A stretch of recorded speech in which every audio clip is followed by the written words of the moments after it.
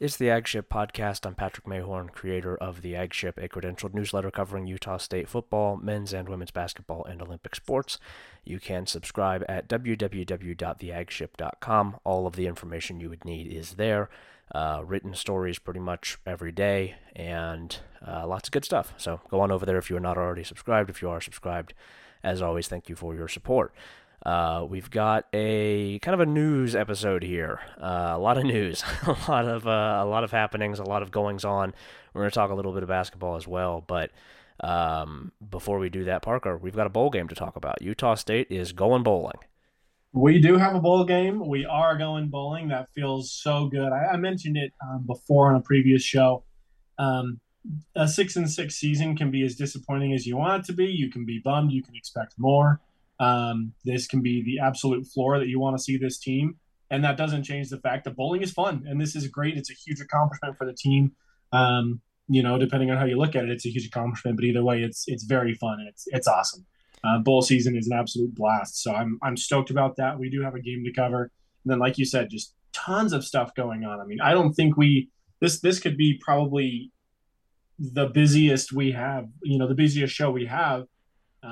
And we're not even previewing a game because we'll get to the in-depth preview against Georgia State a little bit later as that game comes up. But there's still so much going on. I mean, this is probably the busiest we could be outside of a game, other than if we had a show during maybe like the Sabo hire. I mean, there was a lot going on. I can't wait to get to it. And luckily, it's mostly good news and fun stuff to talk about. So it's fun.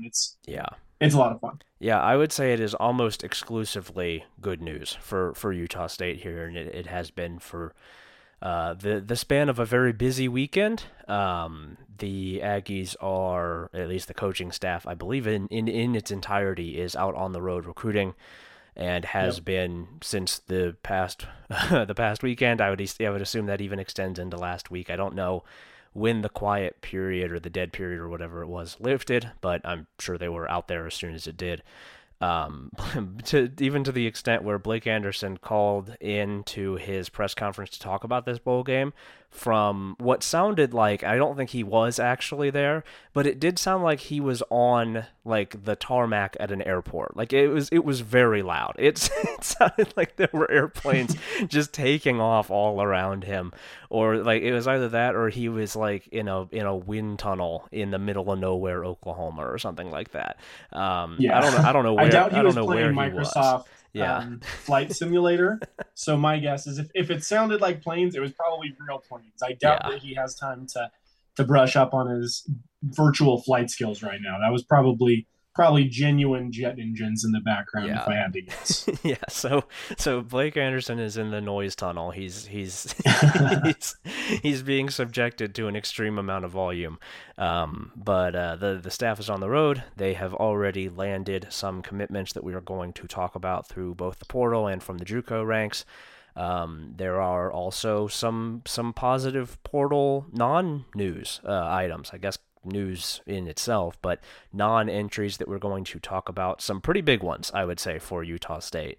And a little bit of stuff around the Mountain West, and then we have a trio of basketball games to talk about. But before we do any of that, let's set the table here for the bowl game. We are not previewing the bowl game yet. We will not be doing that until the game is closer to actually happening. That'll be on December 23rd, and it will be in the famous Idaho Potato Bowl, as Utah State will take on 6-6 Georgia State from the Sun Belt. Georgia State started the season 6-1, lost its last 5 games. Is decent, I would say. I've seen a good amount of Georgia State play this season.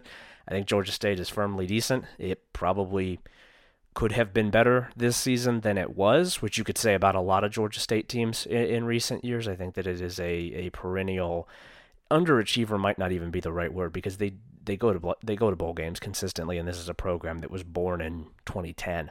And jumped up to the Yeah. FBS ranks Yeah. 10 years ago.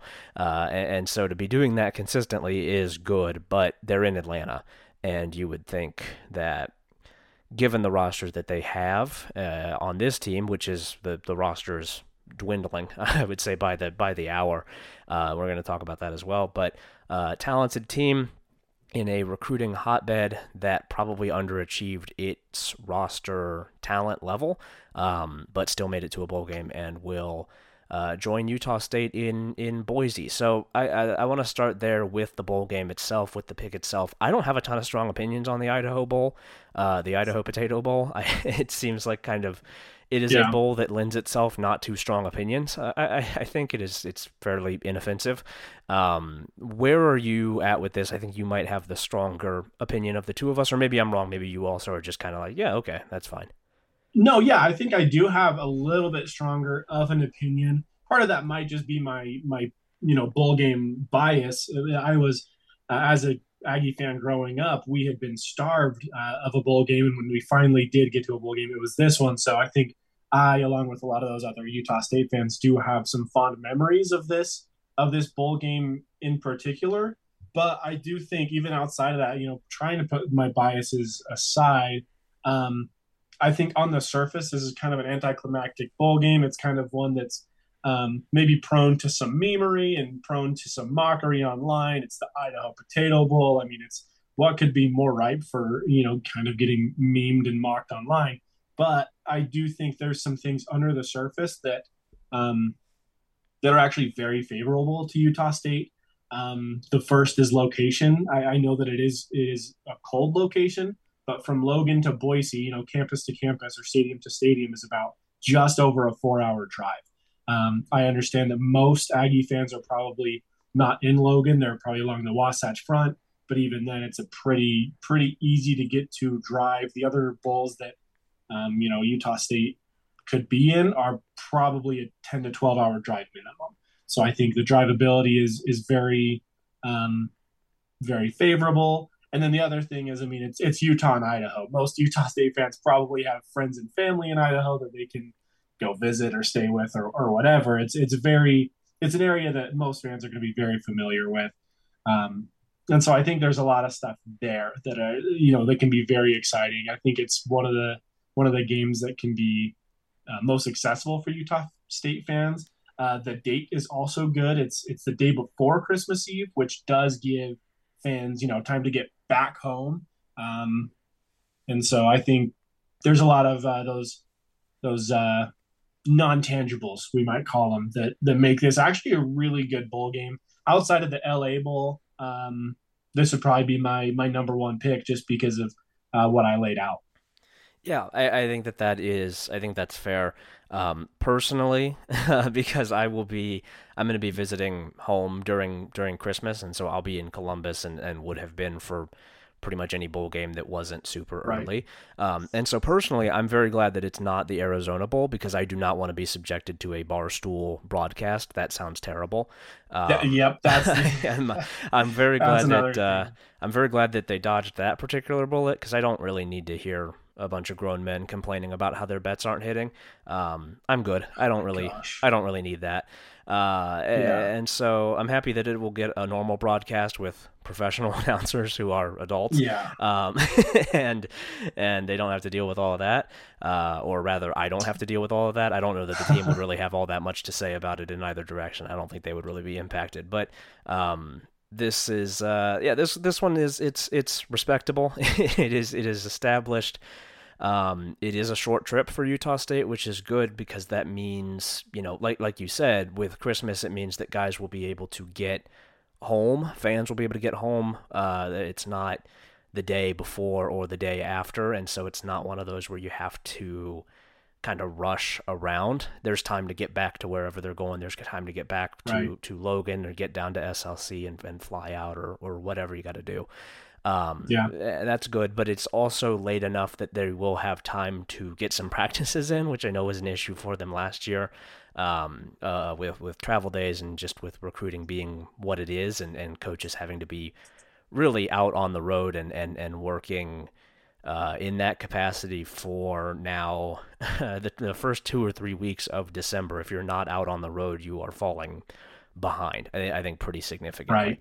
Right. And I think that that's something that staffs around the country are picking up on and are adjusting to, and we're seeing, as I said, Utah State, everybody is out on the road right now.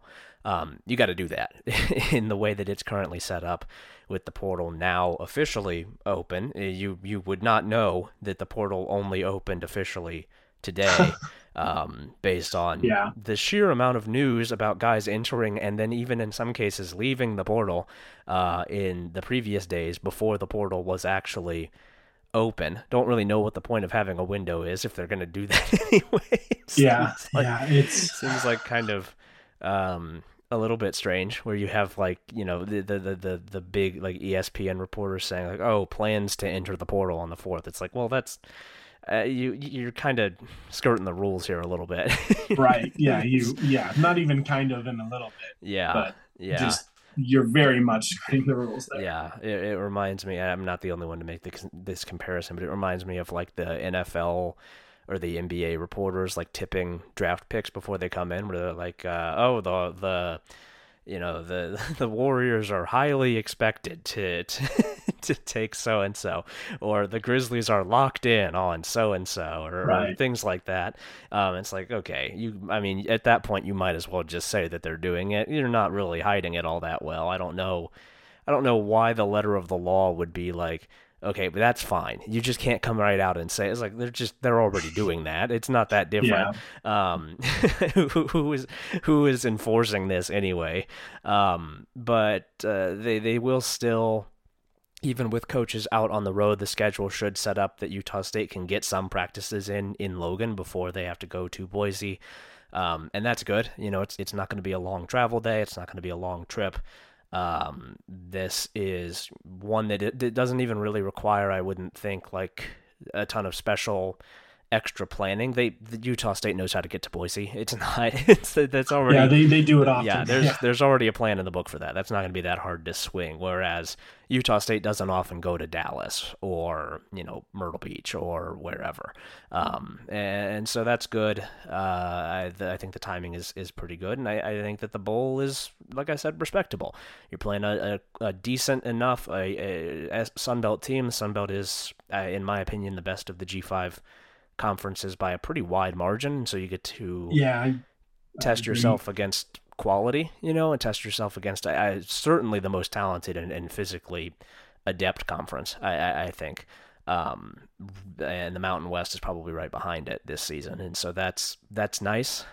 It's also a winnable game, as we kind of alluded to.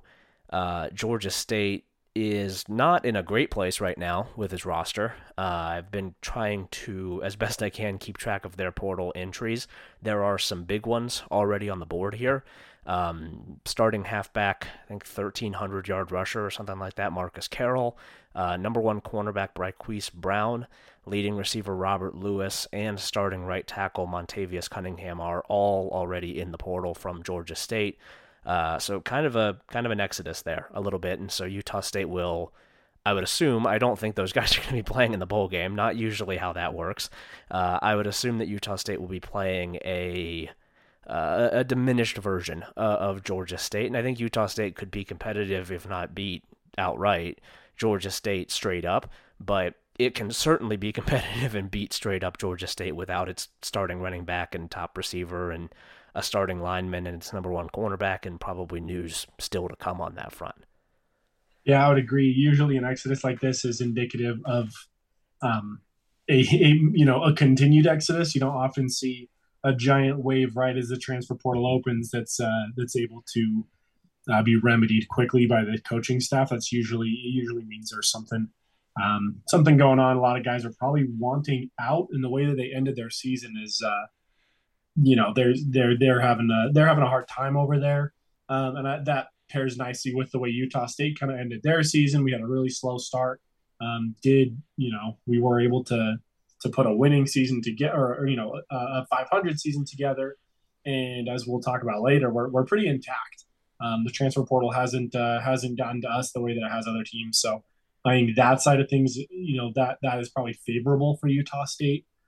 You don't often see guys that are in the portal suiting up for their current team. So my guess is if they're in the portal, they're not playing, which that's not how you want to beat these guys, but that's part of the game these days. That's part of college football, and that's something that the Georgia State coaching staff is going to have to coach around. So I think my first glance at Georgia State, um, I'm stoked about it. I like you said, it's a good opponent in a very strong Sun Belt conference. I mean, the Sun Belt is an elite G5 conference, a very fun conference, very physical. So you get a really a quality opponent that you have a good shot against. So I really like the matchup a lot.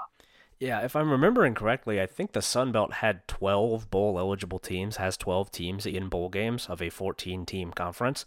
Um, I think if I'm remembering correctly, and I think I am, all seven of the teams in the Sun Belt East, where Georgia State is from, are in bowl games, and that's the division that has James Madison, and so Yeah, yeah, there's a lot of quality there. There's a lot of depth there.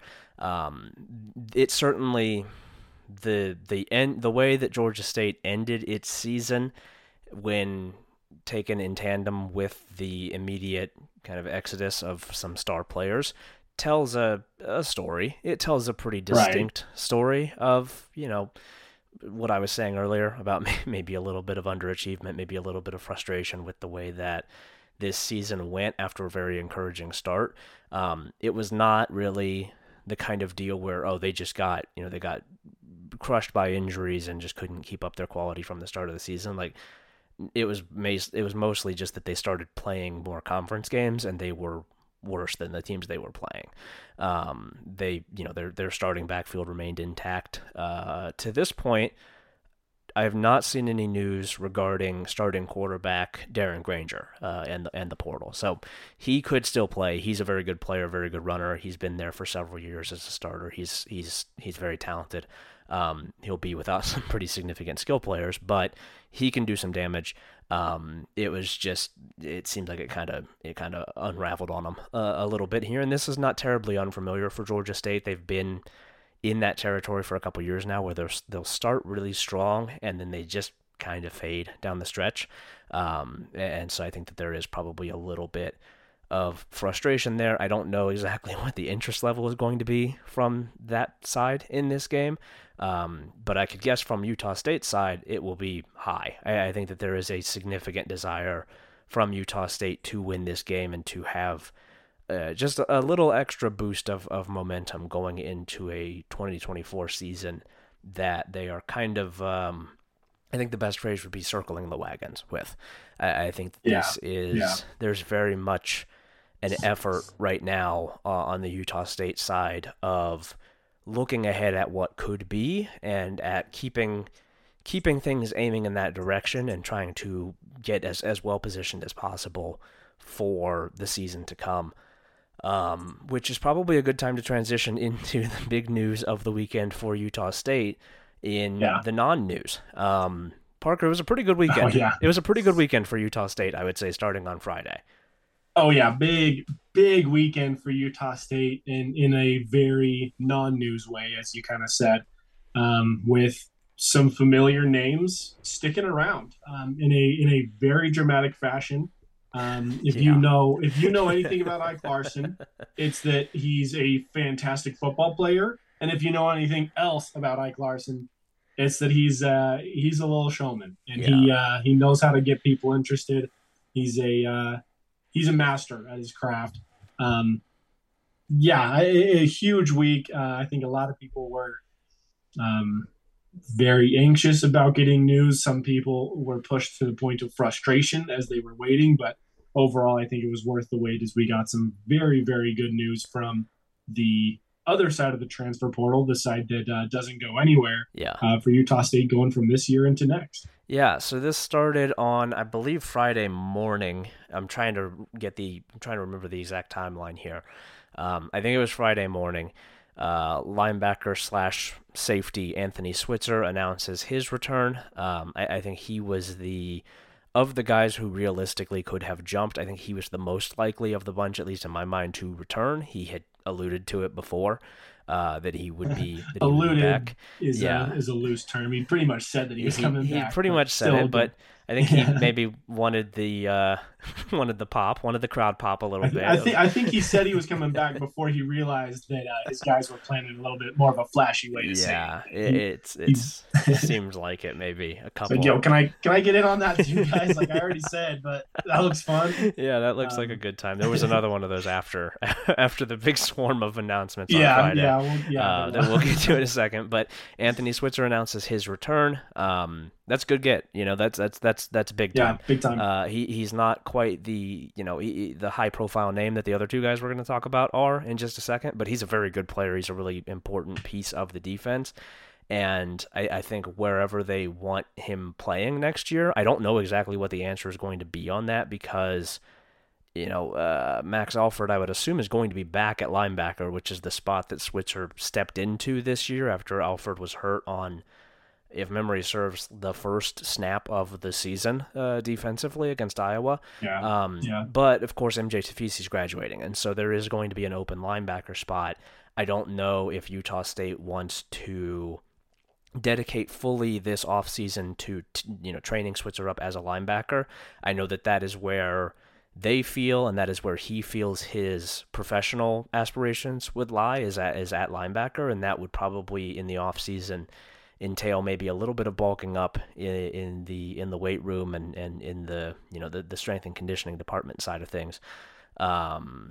He's big enough that he was able to do it this year on a on a stepping in basis, but I think if they wanted to do that full time, you could probably afford to pack on a little bit more size to him, and then obviously spend the offseason training him there. I think that would make sense. I think it would also make sense if they wanted to put him back in sort of a hybrid role. I don't know exactly what the defense is going to look like structurally next season, and that's something yeah. that we'll get more clarity on as we move forward here. That's But that's a big point though to keep in mind is we don't know much at all of what this the offense or the defense is going to look like structurally. yeah, and that's not us. I'm not being coy here. I just we don't know exactly what the staff is going to look like. No, yeah, It's exactly. yeah, it's I'm not. This is not me reporting anything. I'm just It's saying not we a yeah that's not an eyes emoji comment. That's yeah just I don't know what yeah it's going to look like. I don't have a crystal ball. yeah, coaching changes happen. I'm not like, Yeah, oh, I know something that nobody else knows. Like, no, coaching yeah, changes happen. We don't know exactly what the team's going to look like and what the coaching staff is going to look like and the structure is going to look like really until spring ball. I think that we just have to wait and see there. I think either one would be an understandable decision. Utah State will have a pair of entrenched safeties, one of whom we're going to talk about in a second, and we alluded to earlier, but Devin Dye, I yeah. believe, is also going to be back in Logan next season. And so, you'd have to find a spot for Switzer as kind of a hybrid, and there is a room for that guy, but we'll see exactly what that looks like in the coming weeks and months, I think. Following Switzer was honestly one that really kind of caught me off guard. I was not optimistic about the return of star wide receiver, first team All Mountain West pick Jalen Royals, but he's back. He announced shortly after Switzer did his return to Logan. I know getting him back was a major focus of the staff and of the fledgling, collective that Utah State has and the NIL work that it has done. Keeping these guys here was a major focus, more so than enticing or anything like that. And every collective in the world says it doesn't entice. But retention was the focus, and Royals was one of three big targets along with Switzer and the last guy we're going to talk about here. And they pulled it off. Jalen Royals, I'll tell you right now, had big time interest. This is not a matter of he had nowhere else to go. Jalen Yeah. Royals could have picked a place, and there were a lot of options on the table for him. Very, very big options, significant options, and he declined. He will be back in Logan. I can, even beyond just it's great news for Utah State. Obviously, he's a star receiver, but I can understand where he's coming from here with this because yes, Right. there is more money, attention, larger stages, whatever you want to call it, out there. And he could have done that. But also, he put up a lot of numbers in the Utah State offense this season, Yes, he and did. you don't really need to mess with a good thing if you've got that going as a receiver. You know the quarterbacks already, you know the system already. You know, another year in the system, you'd think he gets even better. He was already one of the touchdown leaders in college football this season, and that will draw plenty of interest for the next level. And so if you can do that, and you know that the offense is suited extremely well for your skill set, yeah, that makes sense. that checks out to me as a decision that I can pretty easily understand. I see where he's coming from. Yeah, I see this one too. I obviously see both sides of this. I mean, Utah State, this is a familiar situation for Utah State to be in, where we take a risk, take a chance on a guy from JUCO or from, we're his only D1 offer, right? How often have we heard that story? And he comes to Utah State, does a great job, gets himself on the radar, and leaves. It seems like it happens pretty often with players and with coaches. Such is life at the G5 level. That is just part of the game. But you can also see pretty clearly the other side of it. A lot of guys that have left Logan didn't see the success that they wanted to. I think Jalen Royals also probably has a pretty good idea of what is legitimately out there and what's legitimately still at Utah State for him. I get the idea. I get the knee jerk reaction to going and playing at a Big 12 or an SEC school. Especially one with a high flying offense that Jalen could really fit in well at. But I don't necessarily think it's 2023. You're not hiding from scouts if you're at Utah State University. Yeah. Scouts are smart enough to find you, but if you're playing, scouts are not smart enough to find you if you're on the bench or if you're the 12th receiver. Yeah. Jalen Royals, I think, understands that he can be one of one or one of two, one of three maybe at Utah State in an offense that really, really showcases his skill set. And I think he is gambling on himself to make plays and get to the next level if that's his goal. Yep. He can leave and be one of 12, or he can stay and be one of two or three. And I think he's just gambling on himself. I think he's doing a great job doing that. I think he's in a great position to see that pay off. I think he's going to be the guy going into this next season, and he's going to have whoever it is, which we'll get to it at another time. We'll get to later on. Whoever's throwing to him is going to do a great job because that's what this offense is built for. So definitely one of those where I can see both sides, but him staying does not blow my mind. I'm very, very excited for it. I know this guy could have gone just about anywhere. But it does feel very, very good. And I do think part of this goes back to the collective that you mentioned, the Blue A collective. It feels great to be able to get a guy, put him on the radar, and then keep him. This is a great, great feeling for Utah State fans. We shouldn't take it for granted. I know it hurts when we put guys on the radar and they leave. That's life. But this is very cool. It's very awesome to see this guy that could have gone just about anywhere. He wants to stay here in Logan, and you have to assume he's not coming back to have a losing season. He's not going back to not playing a good offense. So you have to assume. And again, I'm not saying anything. This isn't me being coy. Still, I'm not coy on this show. I don't have any insider info. I'm just assuming that these guys will act in their own best interest. And if Ike Larson is looking around the locker room, seeing guys that are staying and seeing a bright future next year, that makes me feel like I can see the same thing, and that makes me feel very optimistic.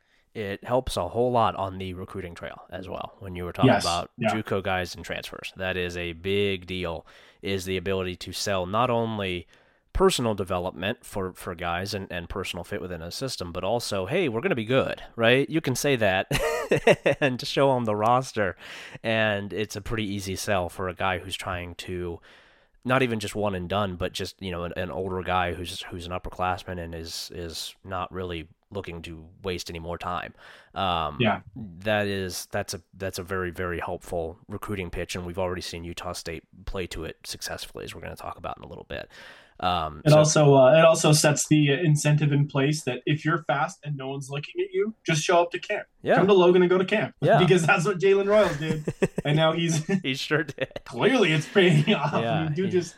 It's like, I'm fast. Nobody knows it. I'm going to go to Logan and show them that I'm fast. And that's basically, I mean, he's got great hands. He's got great everything else. But really, it was his speed that got him basically a scholarship on the spot, Yep. which is awesome. Yeah, and he just showed up. Just some guy showed up and Yeah, took one of the little stickers that said what a which number dog. guy he was, and that's it. Yeah, that is even if he doesn't, even if he shows up and doesn't run a 4.3, even if he runs a normal number like four, Yeah, a human a number. normal football player number like 4.4 or Yeah, 4.5, just the the competitor's mindset to just show up, no invite, just I'm here. yep. That's a football Yeah, guy. I'm gonna That's a run. football guy. That is, I like that. If I'm a coach, that's good stuff. Yeah, That's a guy I want around. Even yeah, if I didn't invite him, that's a guy I want around. yeah, yeah. Yeah, big deal for Utah State. I think for the offense specifically turns what could have very easily been a question mark room into a clear continuing strength. I don't think that Micah Davis has made any formal announcement in either direction. I'd be surprised if he's also not back next season. I would assume that Davis will also be back with Royals. I would too. And The again, I'm not. Yeah, Maybe you have information that I don't. I'm not.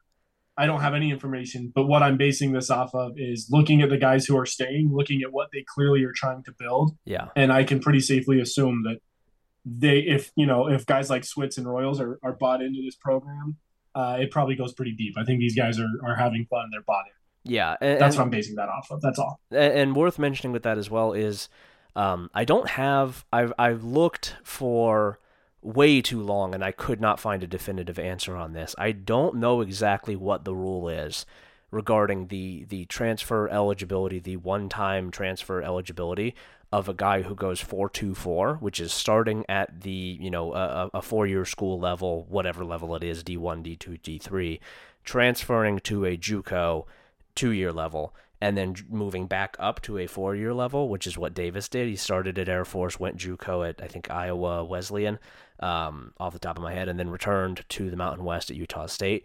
I don't know if that uses the eligibility. I don't know if that uses the one-time transfer eligibility before you are a grad transfer. I also have no idea. I I tried would to, have to find out. yeah, I tried very hard to find an answer, and I asked several people, and all of them gave me a different answer. And so I think that basically no one knows. But That's fair. if that is the case, if that does use the eligibility, Davis would also need to graduate to be able to play next year if he was to transfer from Utah State. I think he will probably be back in Logan. I've not seen him say anything contrary. He has been, sharing the announcements of guys returning. I would guess he will be back. And so with the departure of Terrell Vaughn, it could have gotten pretty bad in the receiver room there. Not necessarily that they wouldn't have talent, but that they would have a whole lot of new faces. And with Royals back and presumably with Davis back, that is not a concern. There are two starters right back in place who are two of the best in the conference. You just need to find a slot receiver, and it's easier said than done to replace Terrell Vaughn. That's a tall task, but it goes from a room that might need addressing in the portal, like significant addressing in the portal, to a room where if you can find a guy who fits that Vaughn mold, you're thrilled and you can plug him in. But it is not in any way a concern or a necessity. You have two of the best receivers in the Mountain West, and so that's a big deal.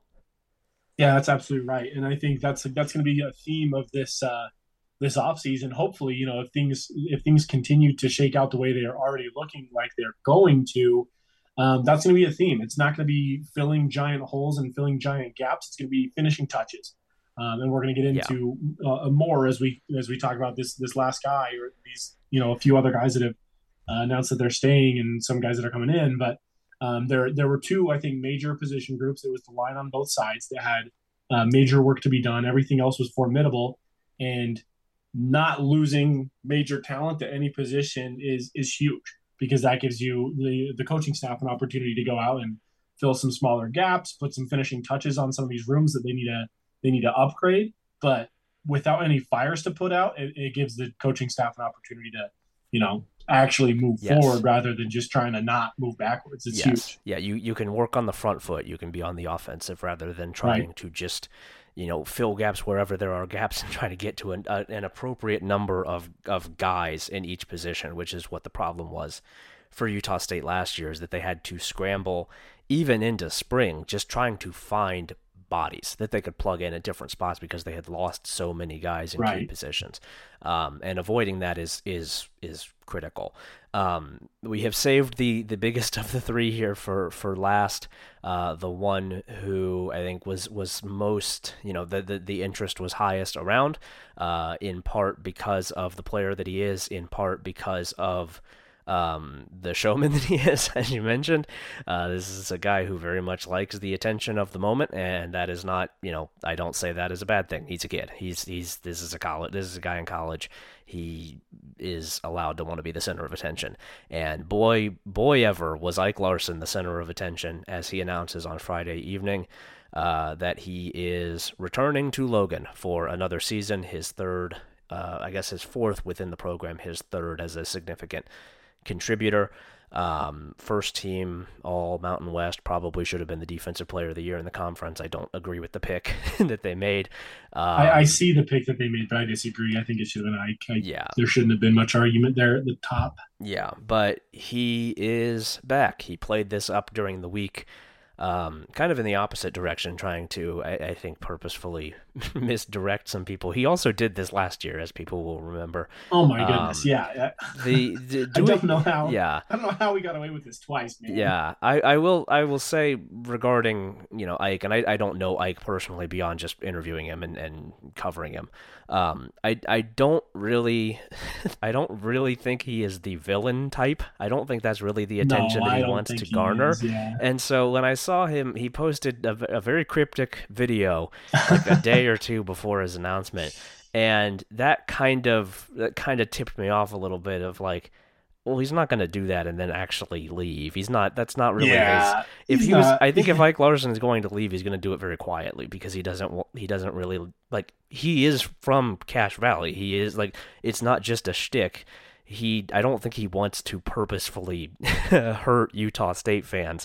That's not really his style. He likes to play it up in one direction and then turn around and give the answer that the home crowd wants and play to the crowd, and that's exactly what he Yeah. did. Oh Again, boy, did he ever! Yeah. again, we talked about this on. I don't know if we talked about this on a. We have talked about it on free shows. I Yeah. think we We talked about it have. in more detail on the Q&A show that we did for last month. Um, that this was a possibility. We thought that this was the second most likely possibility behind him going to the NFL, with transferring elsewhere being an extremely distant third. And yeah, that, as it turns out, that's about right. I think that if Ike was going to leave, it was going to be to the NFL, and instead he makes the second most likely in our minds pick and will return to Utah State. I think it certainly helps to see that Switzer and Royals were coming back and that they coordinated this and that they had been working with the collective and working with other teammates who have either formally announced or will be returning but don't have those Right. plans to formally announce. There has been there is a leadership group within that locker room and within this roster that has been spearheading these efforts, and Ike is included in that, and Ike made that decision and let his teammates know and his coaches know that was his decision, and they got whatever worked out that they needed to have worked out. These guys are not making from NIL stuff as much in Logan as they could elsewhere.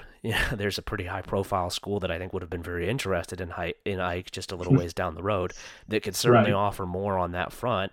But when you have that core that's staying together, when you can pitch that, what could be in 2024 as a potential Mountain West title run, and you have the fact that he is from Cache Valley and this is a place he's very well liked and very familiar with. That was enough to get the job done, and Ike will return. That's a pretty big one, man. That's a pretty It's big deal huge. for Utah It State. is This is so it's big. he, I would say pound for pound one of the best players in the G5, and he has been for 2 years now. Yeah, I would agree. This is huge for Utah State. I don't know. I don't know what the conversations looked like with Ike and his coaching staff, and I certainly don't know what it was looking like with his family. I can't even. I could maybe try to guess at some of the things that the coaching staff is telling him. I have no idea what he's talking with his family and his close friends about to make him kind of come to this conclusion. Like we said, I think the most likely was that he was going to go to the NFL, and for for one reason or another, um, he's deciding to stay, and he's leaving a lot of money on the table to do this. Like you mentioned, even transferring could yield kind of a higher return, but I that was just not an option. There was never a moment in time where I thought he was going to transfer. Um, and the more he played it up, like you said, the more I was sure that he was coming back. I don't know how he got away with this twice. He did this exact same thing last year, and he plays it up big time. And when he puts out that video, it was something along the lines of some guy giving some sort of speech saying sometimes you have to make a decision that breaks your heart but gives you peace, or something along those lines. Yeah. I watched it inadvertently like 10,000 times when I was like refreshing his Twitter Yeah. page, but like even when he says something like that, he's being cryptic, I think, and he's trying to play it up. But I also think this was not an easy decision for him, and I do think it probably did break his heart a little bit to decide ultimately to not pursue his dream of playing in the NFL right now. Yeah. There's no way that was an easy decision for him to do. I don't know that transferring was ever a realistic option in this guy's mind. I just No. don't think that's how he operates. Yeah. But I do think he probably had guys in his circle and on the coaching staff telling him that he could go pro, and he decided not to do that. I think it's probably, if he can come back and replicate the success that he had, it's probably for his best interest. But that probably was a very difficult situation. So in his defense, I know he was being cryptic to generate attention, but I also don't think he was lying. No. I think that is a heartbreaking thing to be, how old is the kid? 20 something, and Yeah. there's a lot. Most of his life he's been wanting to play in the NFL, and he's choosing not to do that. Yeah, there's a lot of money on the table for for Yeah. anybody, let alone for somebody in his early 20s. That's a lot of money on the table, and I think the theory here is basically that what could be what could be possible next year if you have another season like he's had the last two. I don't know why there would be any reason he doesn't do that again. He's done it twice now. Yeah, exactly. I would assume he's probably going to do it a third time. I don't think Ike Larson is going to forget how to play football anytime soon. He probably gets better like he did this year. And he wasn't catching anybody by surprise this year, and he still did it. He was still out there and making plays, and I think he could probably even afford to work on tackling angles and stuff like that and get better on that front. And if you do that, you have another really big season, and your team is good, and your team is winning a lot of games and playing in the Mountain West Championship or contending for it. There could be even more money on the table next offseason. And I think that he's a young guy, and there will still be interest next year. And if you can add another point to that resume, it makes you that much more interesting to NFL decision makers. Absolutely. And so, I think. I don't honestly know where I was going to go with it next. So go ahead. I was going to say one more thing about this whole situation is I don't think it was. Ike's a smart kid. These guys are smart kids. They're probably just talking to smart people. And I think I talked about this a little bit on Twitter before I knew, and I wasn't talking specifically about Ike, but I also wasn't not talking about Ike. And I was just kind of talking about how, look, these guys are getting paid off of their name, image, and likeness. Too often we forget what NIL means. We just think it's like paychecks for the players. It's their name, image, and likeness, which is only valuable if people are paying attention to them. And they have every right to try to maximize their brand. And so for them, these guys were clearly coordinated in this, trying to generate attention and generate excitement. And it worked. I mean, the Blue A Collective, which is the either the only or like the premier or the official collective of these that represents these guys, had its highest fundraising day, I think, ever. And it's largely because these guys were getting people excited and getting people amped up. And that's, again, these guys deserve to be, the Supreme Court agrees. These guys deserve to be compensated a little bit. And when your entire brand is how you get paid, when attention equals money, you can kind of see why they were doing this. I don't think they were, clearly they weren't doing it for no reason. They raised themselves a lot of money. And the other part of it that just feels so good as an Aggie fan is you look at these other schools, you don't have to look far. There's some, right in our own backyard in the conference, Georgia State, that are getting destroyed by the portal. Yeah. And our dudes are putting together videos to say that they're coming back. They can't wait to tell us that they're coming back to run it back. Like, this is huge. Like, that's just, that feels good, man. That feels really, really good. Yeah, and there was I would imagine, as you said, the record fundraising day on Friday, there was probably a lot of money coming into Ike's clothing store. I would assume Oh yeah, as well. yeah, I think probably a pretty yeah. good day financially for Ike Larson, as well as for Switzer and Royals, and that's great news. That's I'm happy for those guys, and that Right. is like. That's America. That's what you do Yeah. to make money. And they I think they did a very good job. The players did of capitalizing on that and of drawing the attention in and then delivering a result that people are very excited about for good reason. And like you mentioned, I'll say as well, in a little bit more understated announcements, Davon Booth got in on the action afterward. It seems like he felt a little left out, but he also announced his return, as did fellow halfback Russell Faison, not Right. with a formal announcement, but last week he said something to the same effect that Switzer did. And I guess he didn't really want to do the full thing, but I think he will also be back, as will, I would assume, from what I have gathered and from what has not been officially announced, but from what Blake Anderson said yesterday, 2 days ago. I don't remember when the press conference was. I think it was yesterday. All the days are running together for me. Every day is Um, the same. Yeah. but Every day is yesterday. yeah, but he said something to the effect of, there are other guys who have either not announced yet that will or that won't announce but are returning. These are not going to be the only ones, and Yeah. Yeah. like, That's another. yeah, I Yeah. Go ahead. I don't know if I want to, I don't know if I should or want to go into specifics on who I would expect back, because I don't want to spoil any announcements, and I don't want to um, go off of what is basically Right. just like social media usage, because that is not necessarily the most steady reporting in the world. More Right. guys than just these five will be back who are big time players for this team. There will be Yeah. more. I think the majority of this core will be intact next season, which is not something we could say last year. That's exactly right. And again, Yeah, you don't have to, we can get into the, insider reporting. We can sit and, and sit and stalk these guys on Instagram and Facebook or Facebook. How old am I? Twitter and see, see what kind of tweets they're liking and try to piece things together. But the bottom line is the biggest piece of evidence is right in front of our eyes. Switz, Royals, and Larson are coming back. Some of the biggest names on these guys that are eligible to come back are.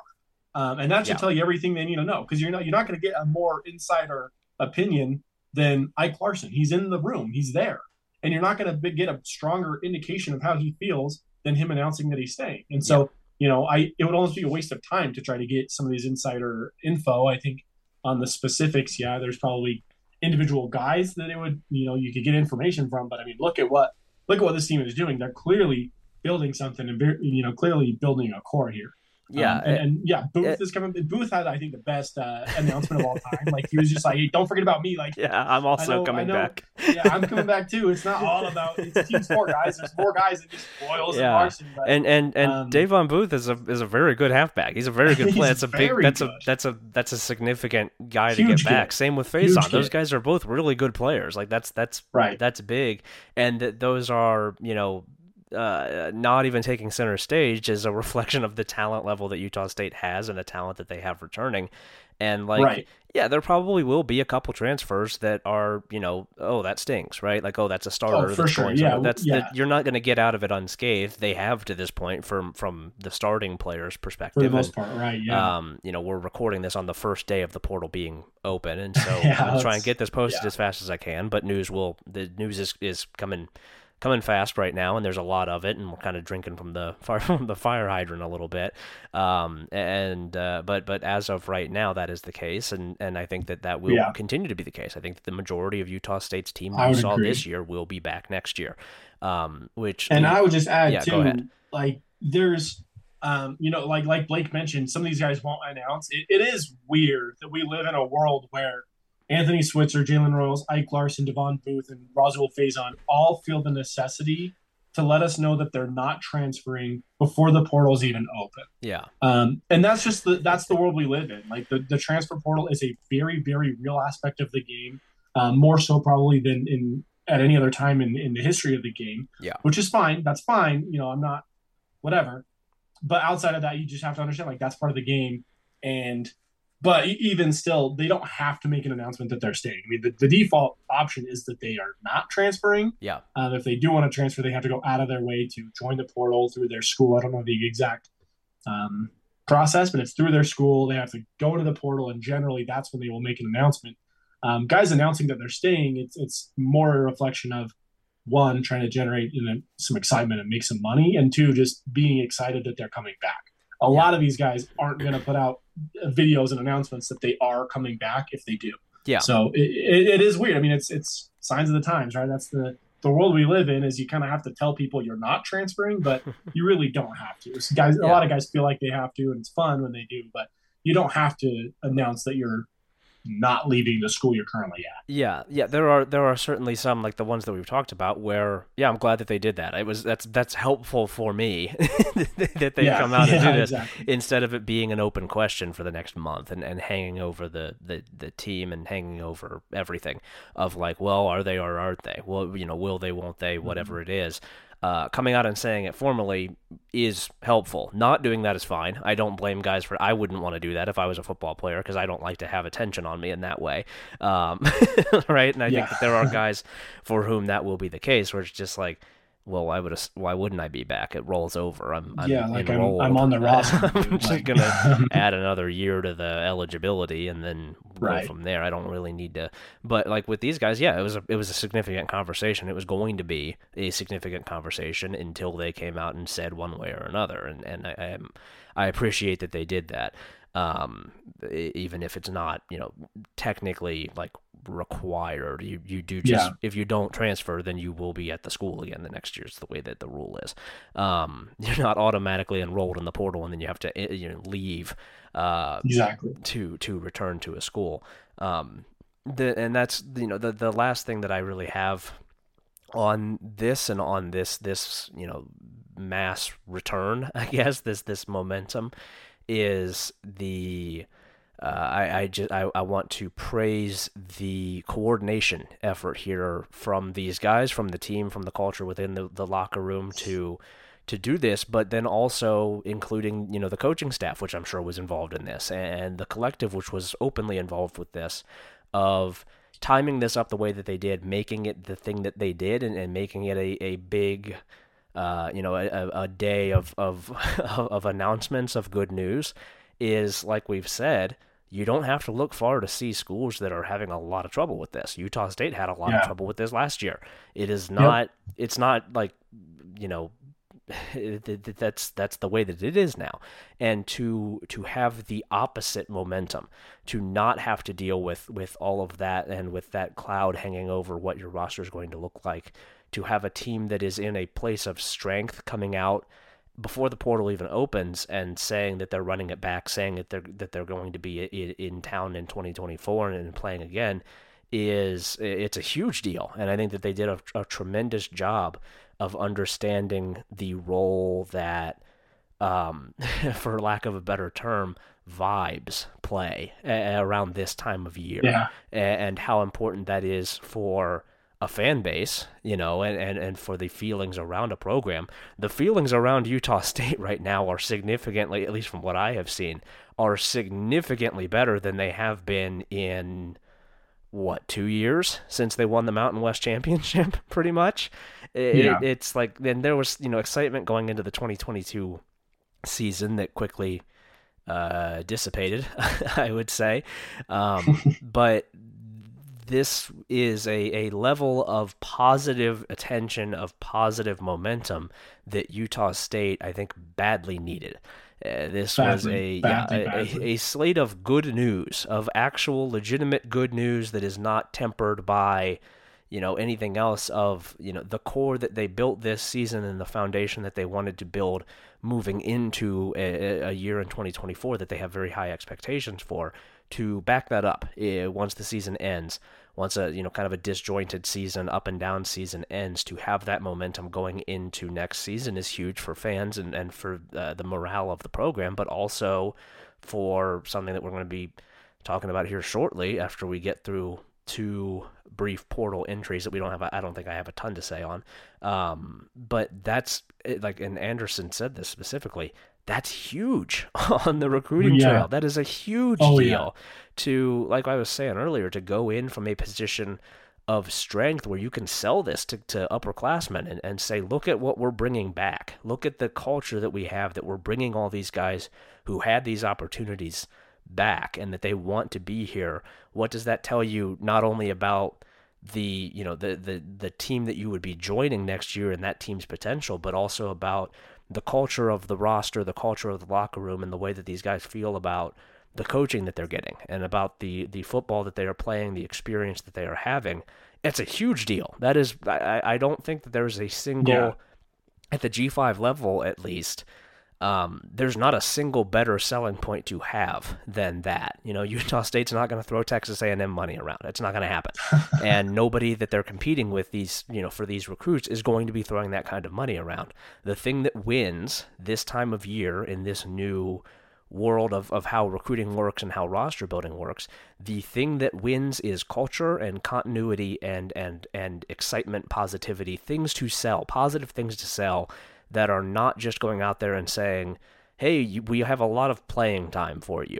Everybody has playing time for them. There's Yeah. not Well, a everybody can yeah, everybody like can say that. that is Like not that that's is a promise not anyone can make. yeah, that is not a unique recruiting pitch. Hey, we have playing time for you. Okay, so does every other school that's why they're recruiting me. I'm a Yeah, senior. like I'm a football player. I'm I not gonna played. go to a Yeah, I place where I'm played. not gonna start. Why would I do that? Yeah. But to have Yeah. that where you could say you are the piece that we want to plug into what we think is a championship level roster Oh is yeah, is a absolutely. sell that not a lot of teams have, especially as a lot of teams see star players leaving at the G5 level. And if you don't think this coaching staff's making that appeal to guys, That's you're out of the your mind. that's the Like appeal that they are making to and guys. that's what they get to do. They get to look at Yeah, the team and say, "Hey, look, not only do we have another game in a month or in a couple of weeks, but we're going to do the same thing next year because look who's coming back. Like yeah, we're going to play 13 games this year, 14 next year. yeah, Like if you want to play 14 games, come to Logan. Like we're building a championship team here. They're not rebuilding. They're not, and yeah. that's something you're sitting in their living room and you're telling them that. Yeah, and you can say it legitimately. You're not just making it Yeah. up, right? You can look at the roster. You can show them the guys who are coming back and their accolades and their stats and the things that they do. And so you can stack that onto the usual pitch, which is playing time, but it's also schematic fit. It's development of positions. You have that extra oomph that not many programs can tout right now at this time of year, where you can say comfortably, look at how good our roster is going to be. Look at the stability of this program. Understand that you will not be asked to do too much. That you can join a winner already. You don't have to. And there are guys who want to be, on the cutting edge of installing a new culture and of installing a new foundation. You see that a lot when there's coaching changes at the head coach or assistant levels, and when there's a large departure. But it's a very attractive sell to a lot of potential players when you can go into their living room and say, look at this great situation that you'd be walking into. Look at the option that you have here to, yeah, you could go somewhere and try to help them build it up, or you could win right away and not deal with that. You don't need to be there to build it up. You're good enough that you could be on a championship contender. We think that you're the piece that we need to get there. That's a really attractive sell for a lot of players, and we're already seeing that pay dividends for Utah State.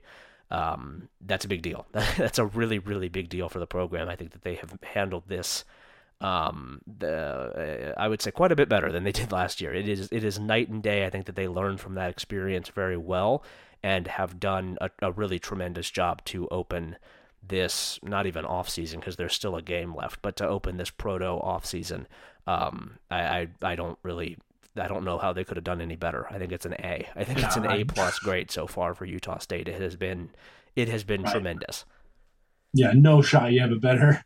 Yeah. The time spent between your final game and the bowl game, unless you're playing a championship game, there's no better way to do what you're doing right now. Like Yeah, this is very, very good. And I don't want to say unprecedented. We've had great, off seasons in the past, but I will say it's a very nice breath of fresh air. It's very different than the way that the program has felt in recent years, particularly last year. It was not. It did not. the vibes test did not it didn't pass last year. This year so far they're passing the vibes test with flying Yes. colors. Yes, absolutely. I'll mention briefly there have been, as of recording, I've not checked Twitter in about 20 minutes. Let me do a quick update to make sure I'm not missing anything.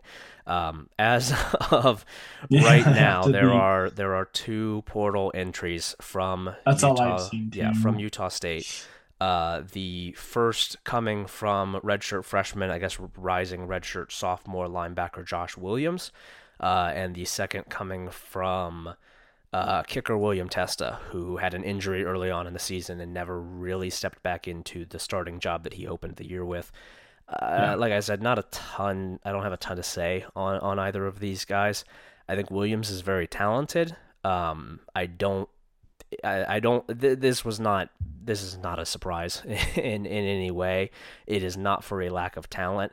He was in the doghouse all year, and I think people know that. This is not a secret. Blake Anderson said it. Blake Anderson yeah, said early on in the year, because Williams picked up a very unnecessary penalty and had struggled with those for his entire time at Utah State just as a special teams player.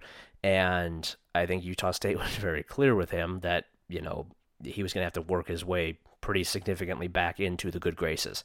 And, this is not a surprise. He was not seeing yeah, significant minutes. He was not dressed, for the rest of the season. He was not wearing pads. He was not going into the game. He was in street clothes.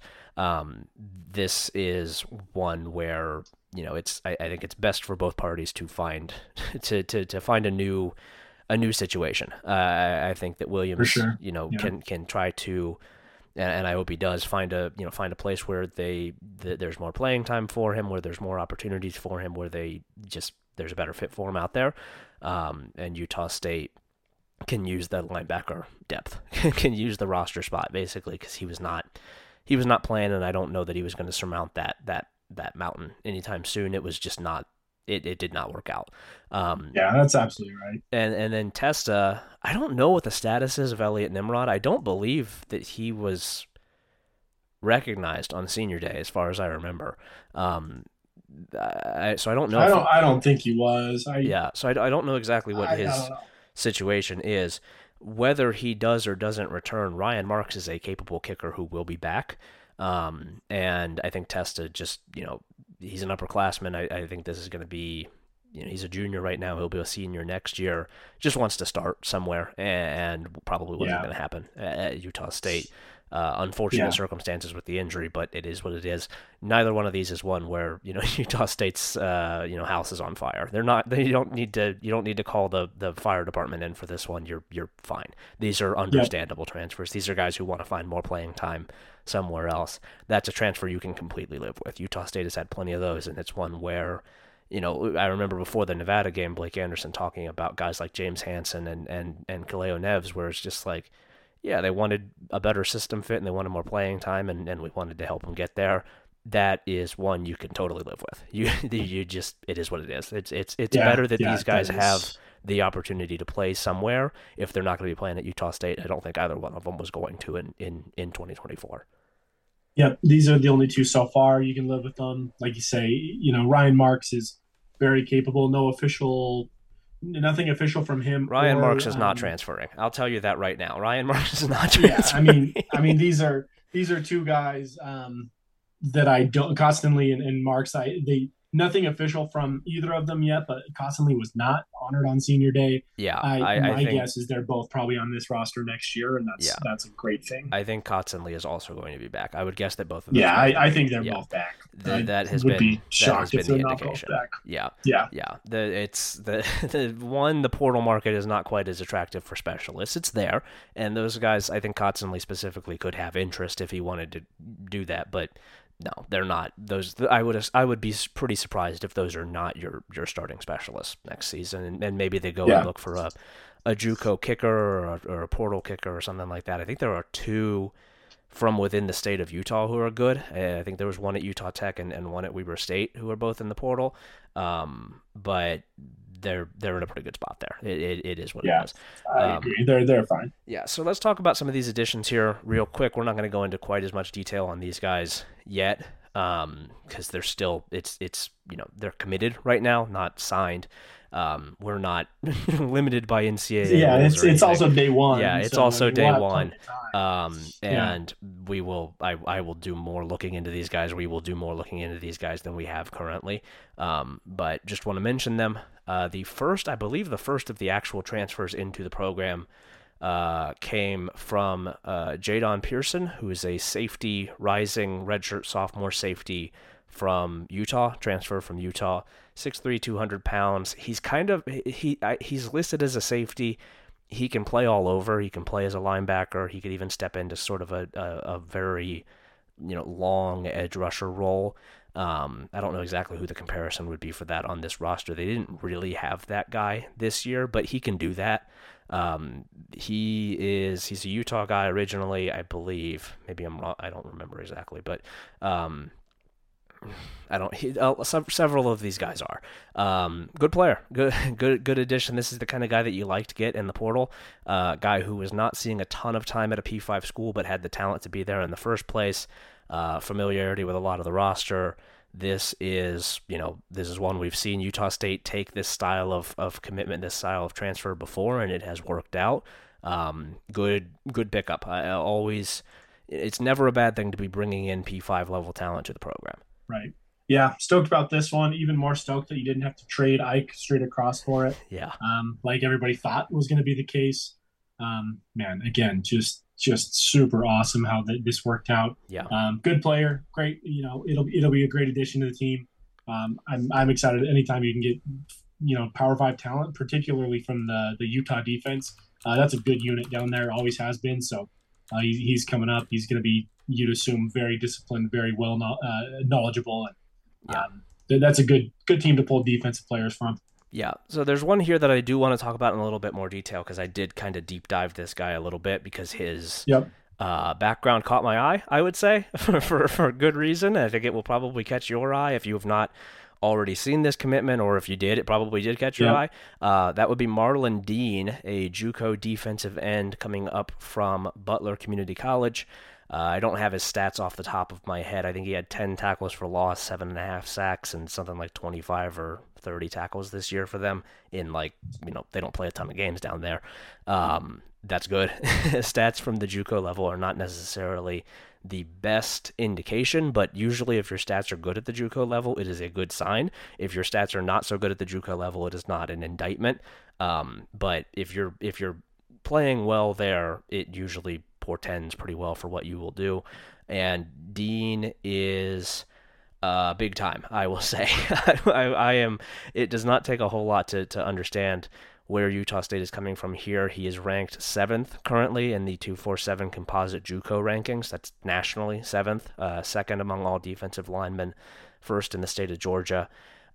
He was originally a product of IMG Academy, a pretty significant program down in Florida. Yeah. Yep. He was a high 3-star top 500 recruit in the class of 2021 as sort of a tweener defensive lineman at 6'6", 265 who signed with and started his career with Georgia. He has since dropped, I think, 30 pounds. I think he was up to 275 when he was at Georgia. He has shed 30 pounds and is now exclusively a defensive end, a pure edge defensive end at 6'6", 245 pounds. I went through and watched his tape yesterday. I would recommend doing the same if you are interested at all in this stuff. This guy is freaky. This is a freaky athlete. This is a high P5 level athlete who I think Utah State had to fend off some pretty significant suitors to win his commitment. He is a big time player. This is an instant impact, not just starter, but potential star on the defense. He is immediately, no matter who else they bring in, this is a gem of the class. This is one of the best players in the class right away, and I think could very easily step into being one of the best players on the team next year. He is terrific. Yeah, he's very, very good. If you want to see a film breakdown, you already did one on the AgShip account, I think, right? Um, Yes, yeah, it's on the I it's I on the would Twitter I would account. recommend everybody goes and checks that out. This dude's a very, very good athlete, very, very good, just a great body, unique body. And he fills a hole that I think was, we kind of talked there. There wasn't many holes on this team coming in. This was one of them that I think he really could elevate the defense and give us an ability to rush from the edge that we didn't have all year. Yeah. This is a guy you have to think about wherever he is on the defensive line as an opposing offense, and Utah State just didn't have that this past year. It No, did not no, have not that at all. dominant number one edge rusher guy who is liable to get to the quarterback on any play if you leave him in, against any offensive lineman who is potentially susceptible, and he's big enough that you can hunt matchups basically if you're Utah State, and that's something that I think is really attractive to the Aggies about this commitment is that he's 6'6", 245 is not small. That is not that Yeah, is no, not that's somebody who's going to get pushed around. He was bigger when he started his career, and he's slimmed down, but he has not lost that strength from the ground up. He has really long arms and a ton of power through those arms.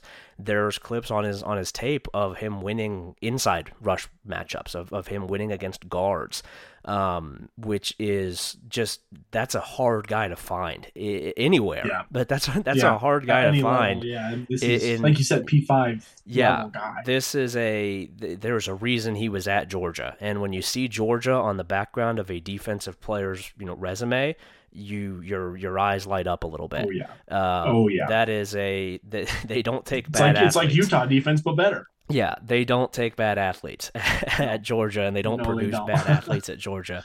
If Kirby Smart saw enough to take this guy, I trust his judgment. Yeah, if it's good And enough for Kirby, he's good enough for yeah, me, and man. it didn't work out. It didn't work out there, but it doesn't change the level of athlete that he is. Right. Um, Doesn't change his body type. Yeah. yeah, this is the guy who did this really well for Utah State in 2022 and sometimes in 2021 of just being a threat on every play was Byron Vaughns, Yep. in the level of athlete that he was, that you just have to you're going to have to deal with him. At some point, the bill is going to come due when there's a guy like this at defensive end. You have to have either really, really good tackles who can hold up for 60 minutes, or more likely, you need to have help. You need to have a tight end in there. You need to dedicate a running back to it. Yeah. And Utah State just didn't have that guy this year. Just did not have Yeah. that. They had productive defensive linemen. I think Paul Fitzgerald did well. I think Blaine Spires Mhm. played well. Kyan Sloan at times played well. But this is a this is a big one. This is a very, very good player.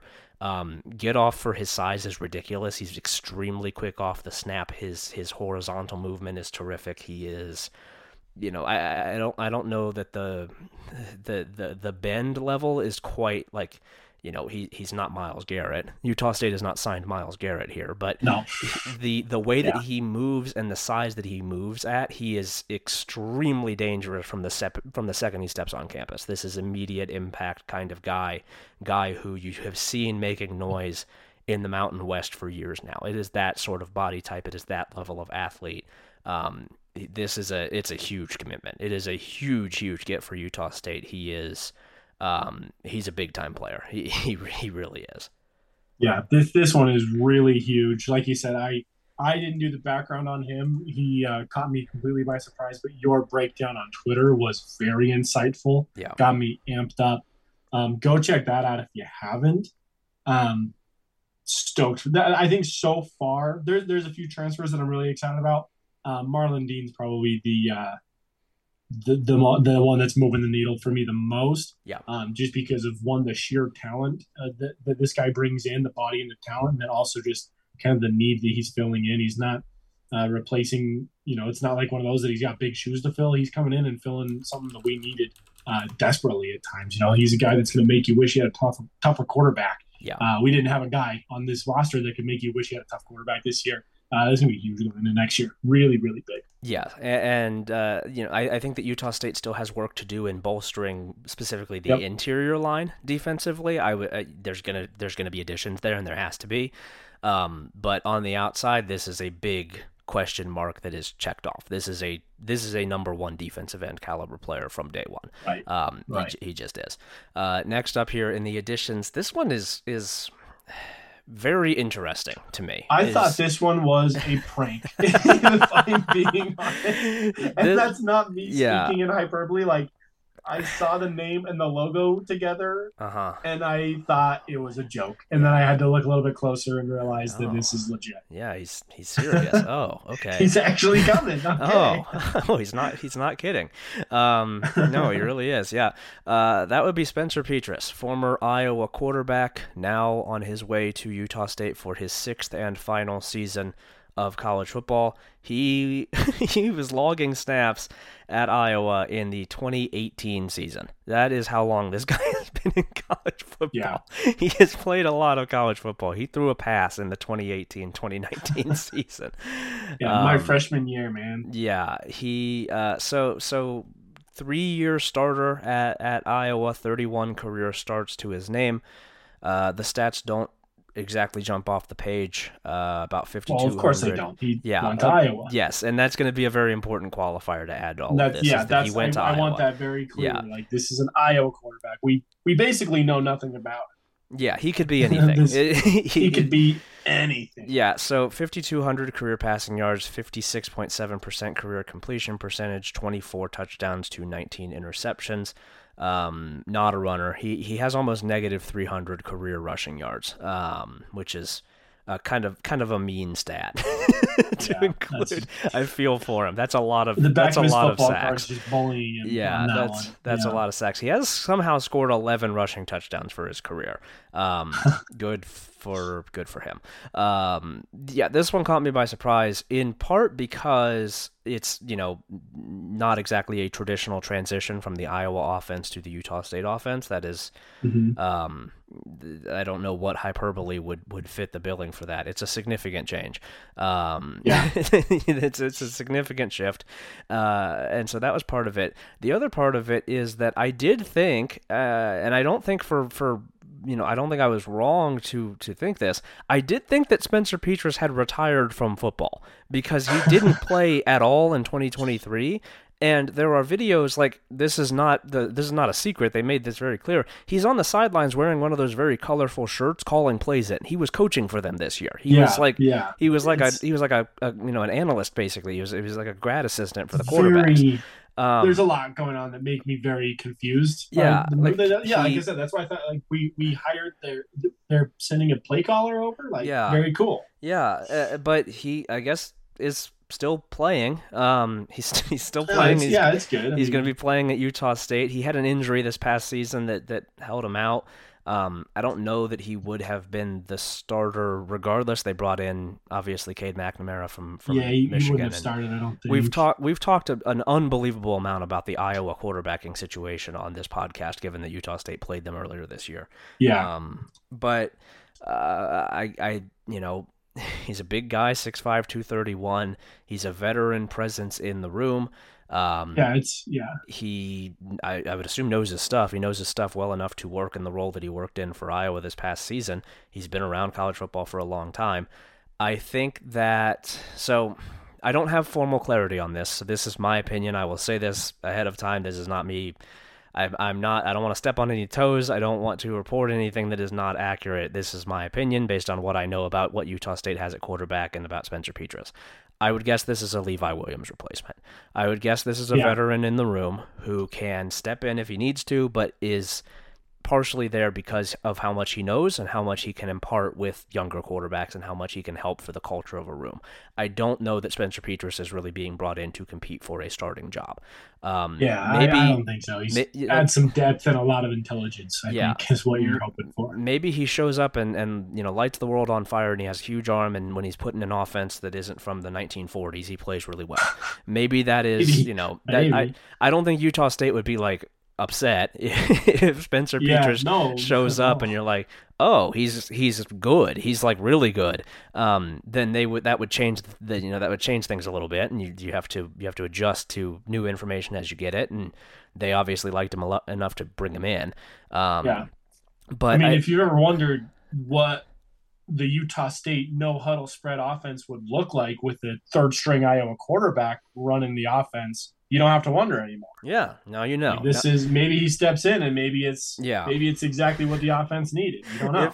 If ever there has been a time for us to learn what Spencer Petras can do at quarterback, it is with this. This is a great opportunity for that. But We will um, probably learn more about this guy during spring camp than we did during his entire stint in Iowa. yes, and that again, that's a stint that extends back to 2018. We still don't Yeah. really know exactly what he As can a do. reminder, Yeah, 2018, which is quite a few years ago. almost Yeah, 6 years ago. it is almost 2024 now. Yeah. But So yeah, it's a good get. Like yeah, you said, it's probably replacing Levi Williams. and that's Which fine. That's a yeah, good. that's great. It help it. You need a guy like Levi Yeah, in there. Levi was pretty important to Utah State this season, I would say. Yeah, you're all set. Given Yeah, given the way absolutely. that the year ended, it's nice to have that. It's nice to have a veteran who you can trust to step in if you need him to. Yeah, Um, absolutely. and if he, if he just does that, you're happy with it. That's a fine role to fill. You need somebody to do it. There's not another obvious pick for that role on this roster. That's fine. That's a good guy to have. If he's more than that, great. That's great. It's this is an extremely low risk, medium to high reward pickup where you know that you're Yeah, going to get at least what you need, and maybe you get more. And that's fine. I don't think that Spencer Petras is coming in to like signal to either of McKay Hillstead or Cooper Legas that like, oh, you're in trouble. I think that this is just, we need another scholarship guy who we trust, and we trust this guy. And if he's more yeah, than that, then great. More competition is not the worst thing in the world.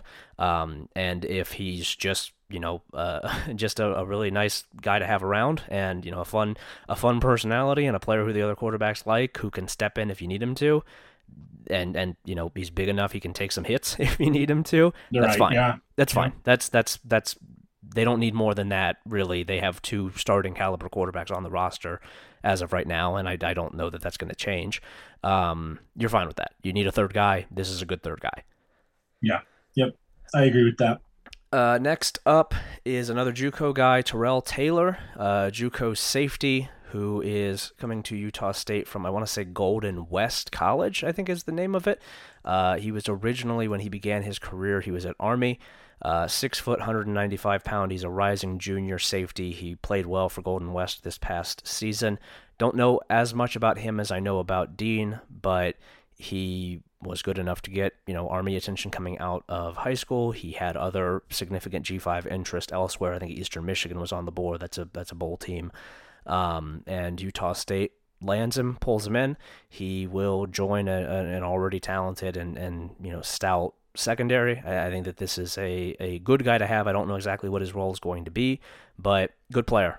He was very successful at the JUCO level. He's a bigger guy as a safety. He's a very good tackler. Nice to add some tackling heft at safety. You're never going to complain about that.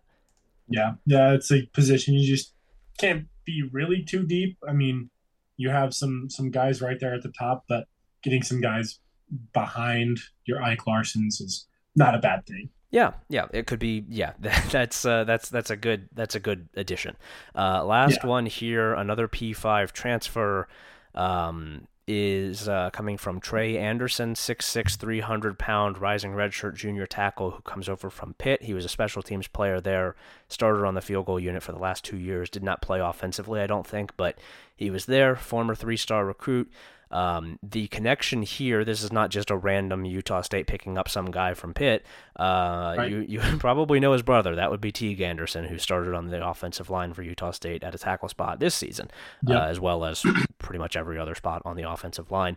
They are, they played high school ball together. Obviously, he's a Utah guy originally. Yeah. This is bringing in. Well, we liked the one Anderson so much. Let's go get a second one.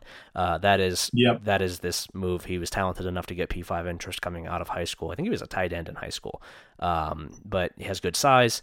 You know what you have with the one Anderson. If you can get another one, you're happy to do that. He gets to return home.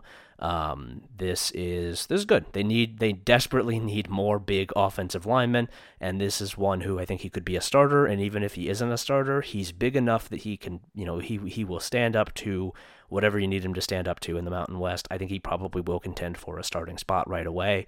I think That's so. good. I think so. That's good. Never going to complain about Yeah. that. That is good to have as many of those as you can get. The better. You want to give yourself options on the offensive line. Yep, that's a big one.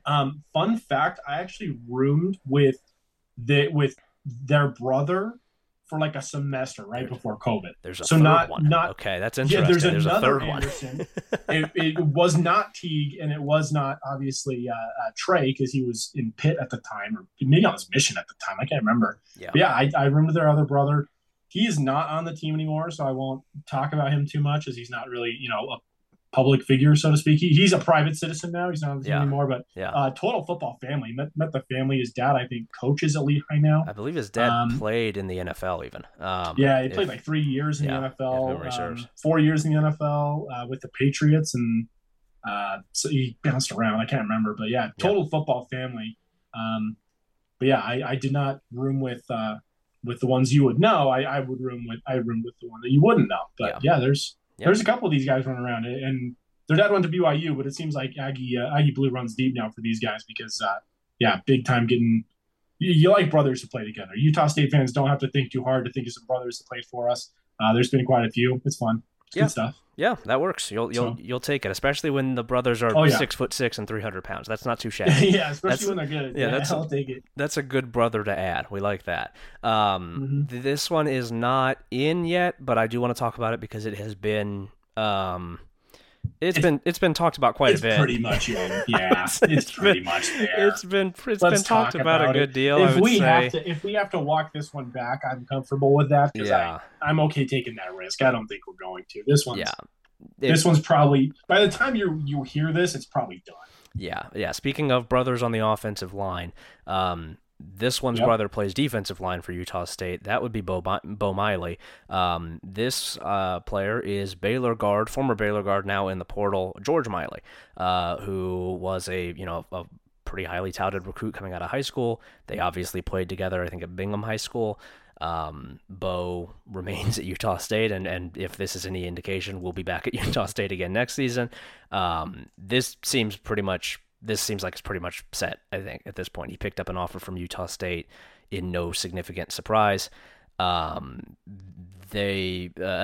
believe it's Emma Miley, their mom, has come out and said officially that she would like this to happen. It would be good to have them both at Utah State. Yeah, she put that on Twitter. That's always a good endorsement. He liked it, by the way. I know I said earlier, let's not go through their likes and their but I also said on an individual level, it might yield some results. Yeah. And I just want to point out the last, so he liked that tweet where his mom was like, as the mom, I'm in favor, hometown heroes, Miley, #hometown heroes, #Miley boys. No one got time to be going to different games all over the place. LOL, real talk. And you know what? I love that. That is just like the most football mom thing you can say. Yeah. He liked that tweet, and then Cooper Bassett sent out a tweet saying, "Getting some of the best from Utah to come home is a beautiful thing. We ain't done yet." Yeah. And that was retweeted by George Miley. That's about as done as it can be. I think that's we're wrapping that one up. Yeah. Speaking of following Twitter activity, Bo did also retweet it when I said that this was one to keep an eye on. I think that this is about as good as you can feel about a commitment that has not yet happened. I would guess that George Miley will probably be at Utah State next season.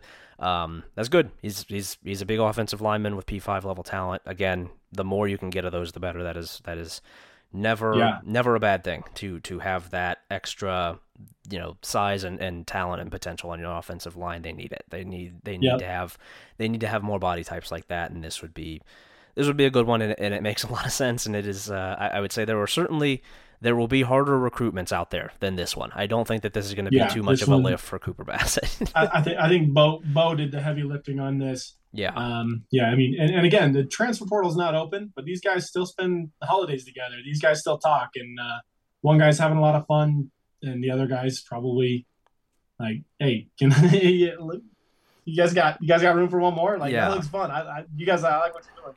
Yeah. And the other one has been a reserve at Baylor, and his coach just left. I want to play. You guys got it's not hard to see where this one might be going. But as of right now, Here's another crazy deep cut fun fact for you. When the aforementioned Anderson, he's sold his contract to Bo Miley. So I lived with Hmm. Bo Miley for like a week. Yeah, So there we go. there's just the fun fact of the day for you. All everybody's learning about my previous living situations and all that fun stuff. Yeah, But yeah, that's my insider connection. there If we I were to go. DM Bo Miley, he would not remember me, and he would probably be very confused. He'd be, Yeah. yeah, but it'd be payback though. I was confused. I didn't know he was moving in. I just walked out into my kitchen one time and he's just standing there. I'm like, Yeah. Oh, can hey. I help you, man? What's going on? He Yeah. was super nice. He's Yeah. on the team, so I'll talk about him a little bit more. Awesome dude. He was like so apologetic that he had moved in. I was like, bro, it's fine. Like you moved in. Like I just like I was introducing myself, man. Like, hey, I'm Parker. He's like, he was super nice. Yeah. Awesome dude. Yeah. So I would guess that there will probably be not too long from now another Miley Yeah, heading there's to gonna be Utah some State. Miley's running around for Uh, sure. all right, let's finish out football here real quick with a little bit of Mountain West coaching carousel news. We're not going to go into a ton of detail on either of these, but Yeah. they are hires that are official now. Nevada moves very quickly, moves on from Ken Wilson and brings in former Texas co-defensive coordinator, I guess still current because I think he's going to coach through the playoff. Yeah. Texas co-defensive coordinator Jeff Choate. He was the head coach at Montana State. He has connections to the Mountain West. I'm still not like jumping out of my chair like, oh, Nevada's back, but I like this one because it seems like they are trying to do something. It seems like they are attempting Right. to win football games. They have hired a football coach who has been a head coach before, who knows how to do it, who has basically any connection at all to college football beyond just working for Chris Alt and being cheap. Yeah. Jeff Choate is a real football coach who makes real money and required real money and will require real money to build the program. And they are at least committed enough that they will do that and that he was willing to take the job. That's good. That's a step. Yeah. That's a step in the right direction. I like to see that from And Nevada, which is alive. At least Nevada oh is yeah. alive. Yep. Yep. Just prove to me that you're alive, Nevada. I'll be impressed when you put something on the field.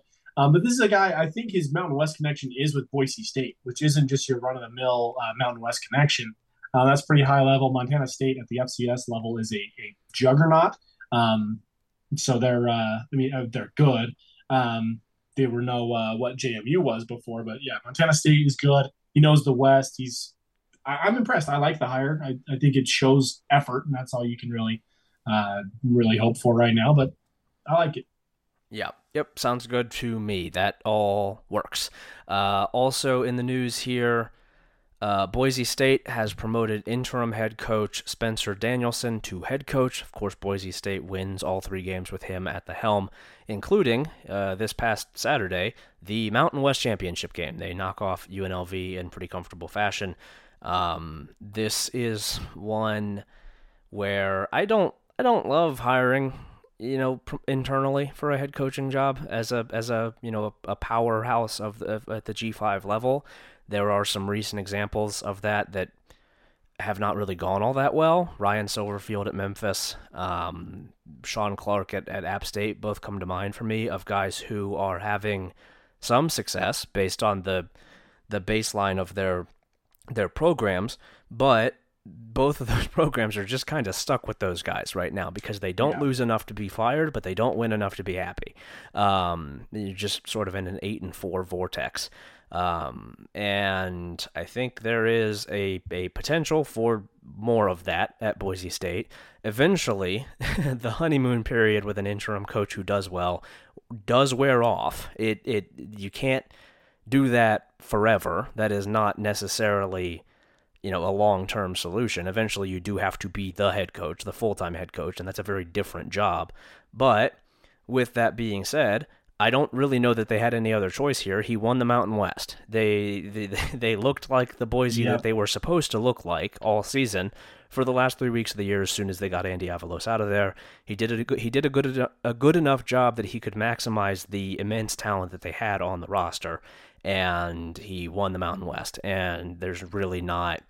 I think he pretty much forced their hand. I don't know that they really wanted to do this. I don't think they had an option. Yeah. No, I don't think they did. I don't think that this was like the ideal situation for Boise State's decision makers, but they don't really get the chance here. Their hands are tied. The guy won the Mountain West. You can't you can't really fire him after that. You can't Yeah. really go out and bring Yeah. somebody else in without losing your entire roster. And they're still going to lose some guys on their roster. Taylor Green is already in the portal. That is not the worst thing in the world, I will say. Yeah. You're fine. You'll live, I think, Yeah. without You'll be Taylor fine. Green. But yeah, not really any choice here for Boise State. They go with the interim and former defensive coordinator, I guess now Spencer Danielson. Yeah. It was like you said. I don't think they didn't have a choice. You fired Spencer Danielson, maybe hoping that he wouldn't win the conference championship for some reason. He did. Yeah. Um, and then again, we talked about this when we played Boise. That's just the type of team that these guys are. They will fire a coach when they are still in contention for a bowl game and a championship game. It's a strange program up there, and Spencer Danielson gets it done. You can't not hire him. Yeah. I think they were forced to, and you know hopefully they have 6 years of mediocrity and we can Yeah. get back at them a little bit. Yeah, we'll see what this looks One like. can hope. Yeah, we'll see what this looks like long term. I will say in the short term, vindication for us and also, of course, for the Boise State decision makers who decided to fire Andy Avalos with 2 games left. It worked. It did. They were right. He was the worked. problem. It was him. It was his fault. Apparently. Yeah, Yeah. it worked. They looked much better. They looked infinitely better in the last 3 games of the season than they did in the first, Yeah. 10. Oh yeah. Yeah, Night and day. it was right. It was right. So we'll see where that goes moving forward. I am glad. It is always nice to get immediate confirmation that your opinion on a coach not being good is correct. Andy Avalos, Yeah. not a very I good still football say. coach. Not a very good football coach, Andy Avalos, and he is out of there. We will see on Spencer Danielson. That is the Yeah. jury is out. All right, let's talk basketball here real quick. Let's jump in. Sorry, I just have a quick note Yeah. before we do basketball. It's been so long since we've talked. It's been a lifetime. Volleyball is over. Yes. They went to the tournament. They got swept, I believe, Mhm. against Minnesota in the first round. So not a lot we can jump into, unfortunately. There, I wish we were dissecting that and getting ready for more games. But after one fantastic run, it does come to an end in the first round of the NCAA tournament. Yeah. On an at-large bid, I will note they were impressive enough to earn an at-large bid. That is, they lost in the first round, so I don't know how much they deserved it, but I would say that they deserved it. Rob Nielsen's building something else over here in Logan. Yeah. But that comes to an end until next season. Yeah, I think they will be. I think they'll be back. It's not the end of the year that they wanted. I think they will be back. I don't have concerns about the program. I think they will be fine. All right, basketball. We've got 2 men's basketball wins and a women's basketball loss. Where do you want to go first here? Let's go men's. Okay, so we did women's first last time. Yeah, we'll get the good news out of the way first here then. Yeah, Men's team has played twice since we last spoke. They played last Tuesday, like the night after we recorded, and they beat St. Louis on the road in an 81-76 game that was not that close for most of the game. They led by as many as 20 points in the second half, saw that lead cut down.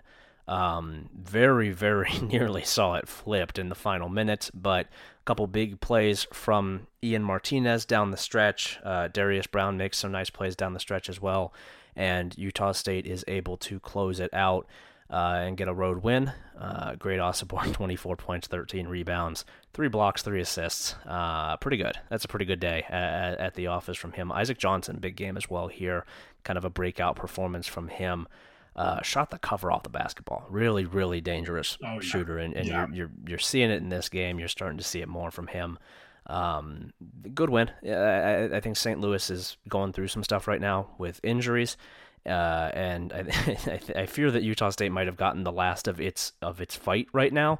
With I fear you're right. With that little spurt, I think that they need to get healthy. They need to get more of their guys back. They're without several of their best players right now, but big game from Gibson, Jimerson, Mike Meadows played well. They hit some tough shots and pulled themselves back into the game, but Utah State able to close it out and get the win. The more recent result coming on Saturday night with a very good home crowd in the Spectrum, in no surprise. Utah State 79, UC Irvine 69. The Aggies fight back from a slim first half deficit. They were down by 5 with like 3 or 4 minutes left, and then they went into the half with a 1 point lead. Back and forth for the start of the second half. It hit 13-20, and Utah State was ahead 53-51. And then Josh Aduji and Mason Falslev just decided that they had had enough of that. They rattled off I believe the next 13 points of the game, and put Utah State ahead by 15. That lead grew, I think, as large as 16 points with 7:49 to play. There was a little bit of that late in the game surge here again, like what we saw in the St. Louis game. It got down to as few as 7 points, but Ian Martinez again in big moments. Two really, really tough layups to pretty much close this one down for a 10-point win. I was impressed here with Utah State. I think that this was a Yeah. I think this is a very solid UC Irvine team. I think they played well. I think they have good players on that team. I was impressed with a lot of their role players. Dean Keeler and Darren Saran both played really well. It's a physical team. It's a well-coached team. It's a team that is reliably good in the Big West, and I think will be again this year. And Utah State was just better, as it has been in 7 of the 8 games that it's played this year, and they're 7-1 for a reason. And big performances on the stat sheet from a lot of the usual suspects. Great Osabar rocking some goggles as he deals with eye injuries. Some eye injuries that Danny Sprinkle described in extremely graphic detail before the game. He had what they described as a boxer's bruise, which sounds truly awful. A bruise behind the eye. No, thank you. But he fights through that, plays with some goggles, 17 points, 4 boards, ho-hum, a 17.4 rebound game. That is, for everybody else on earth, that's a very good day of basketball. For Great Osabar, I'm sure he was frustrated. Also had 2 blocks and 2 assists. Pretty good. That's pretty good. Ian Martinez adds 12, played well again. He's just so good, man. He's just so good. He's unbelievable. So reliably good. He's such a great athlete. Just does everything you need him to do. He was getting steals. He had 2 steals. The effort plays. He is just always, when you need a big play, Ian Martinez is there to deliver. Hit a huge 3 in this game as well. After that 5-point deficit in the first half, he hit the 3 to bring them back into it. Josh Aduji, I thought, played really well as well. 12 points, 3 boards, 1 steal, 1 assist. Not a huge day on the stat sheet, but I thought this was the most complete he has played. He only played 19 minutes. He's working as the 6th man right now. I have buried the lead here, though, because there are 2 guys who really stood out to me, one of whom I'm going to write a full film review about in the coming hours and the next day or so. The first is Mason Falslev. I'm not writing a film review about him, though I probably could. 19 points, 5 boards, 1 assist, 1 block, 1 steal. He was 8 of 12 from the field, 3 of 4 from 3, including 1 from the logo. He's good. He's good. He's good. Yeah, that's an understatement. Yeah, he has rapidly ascended to good. He's good at basketball. Yeah, I think that he's figured it out regarding the speed of this level of play. He's there. Yeah. Took him long enough. It took him, 7 whole games? It really just took him the 1 game. He had 1 bad game. It didn't take enough. And then he figured it out. He's like, oh, okay. Pretty much. Blink of an eye, and this guy was about what we were promised. I mean, this dude is playing at Mason Falslev levels. Yeah, he hits some huge shots for Utah State in this game. Some nasty work. Yeah, he was 3 of 4 on 3, as I said. All 3 of those were significant shots. The one from the logo was unnecessary. He didn't need to do that, but it certainly helped. But along with that, and this has been a theme for him all year, his finishing at the rim and near the hoop is just so good. It's so good as a he's not the biggest guy in the world. He's 6'3", 2 something. But the way that he understands angles and the way that he scores off the bounce on the drive is such an important and needed part of this offensive attack that they can get from him. He is so good at the rim. He's so good from 2-point range for how young he is.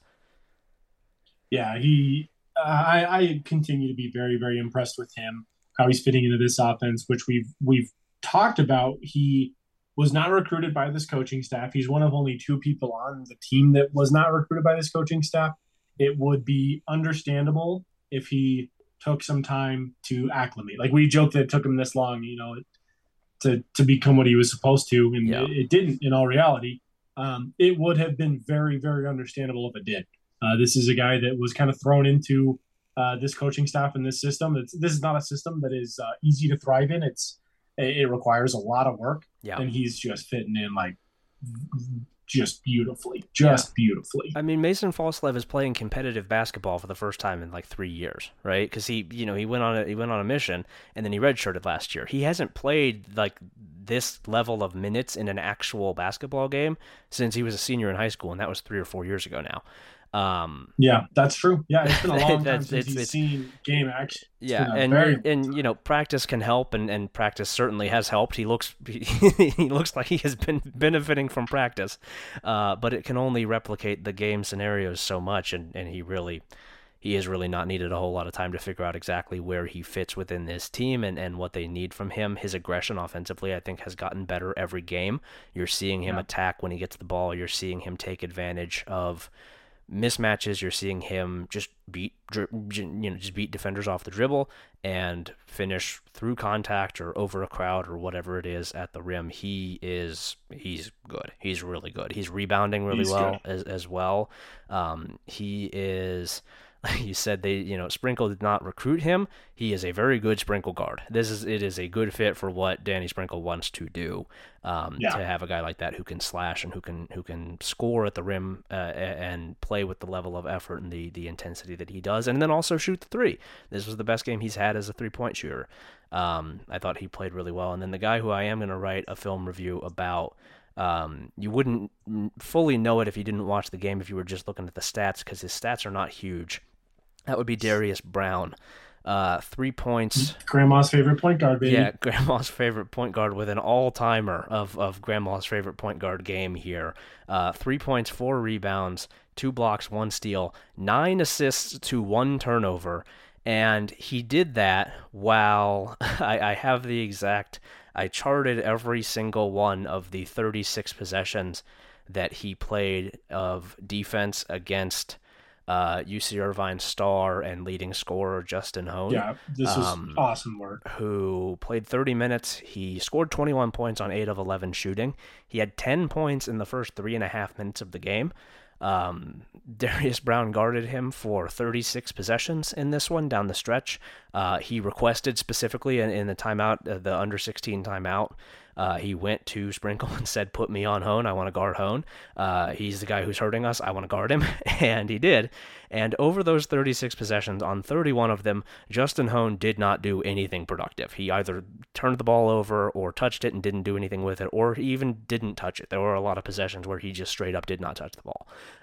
They were, with their best scorer, clearly their best scorer, an extremely talented basketball player. I was blown away by the shots that he was hitting. He is an extremely good scorer and shooter and a really good player. And down the stretch of this game, there were a lot of possessions where UC Irvine's other players were, I think, correctly seeing Brown covering him and basically icing him out, saying, "Well, I don't really want to give you the ball because you're not going to do anything Yeah, with it, because yeah, that guy's gonna either take it from you or you're just going to pass it off, and so we're going to operate away from you." Darius Brown by himself completely shifted the focus of the UC Irvine offense away from its greatest strength and toward guys like Keeler and Saran. He forced them to score while not even defending them. He was defending somebody else. yeah. It was as influential and as impactful an individual defensive performance that I think I have ever watched. It was unbelievably impressive what Darius Brown was able to do, not just in recording stats. He forced 3 turnovers, and limited Hone, I think, to 9 points within those 36 possessions, and it was 2 threes off of offensive rebounds, and I don't really blame Darius for that. It's not his fault. Hone didn't get the rebounds. It was somebody else. He just came open afterward in a scramble. Yeah. He hit an inbound mid-range fadeaway, which, catch and shoot, it was well contested. What are you going to do? And then he had 1 point on a free throw on a foul that was not on Darius Brown. It was on Max Ogbongpolo. That was all he did. He had an assist as well in 36 possessions. he took him out of the game. He completely he this guy was red hot to start the game. He hit his first 4 shots, 10 points, like I said, hit 2 threes. They couldn't stop him. They couldn't cover him. And Darius Brown just neutralized him, just completely took him out of the game. Hone was understandably very frustrated down the stretch of this game. You could see it. It just wasn't going. He wasn't getting open. Nothing was working for him. Darius Brown, I think, won the game for Utah State with his defense. I can say that pretty comfortably.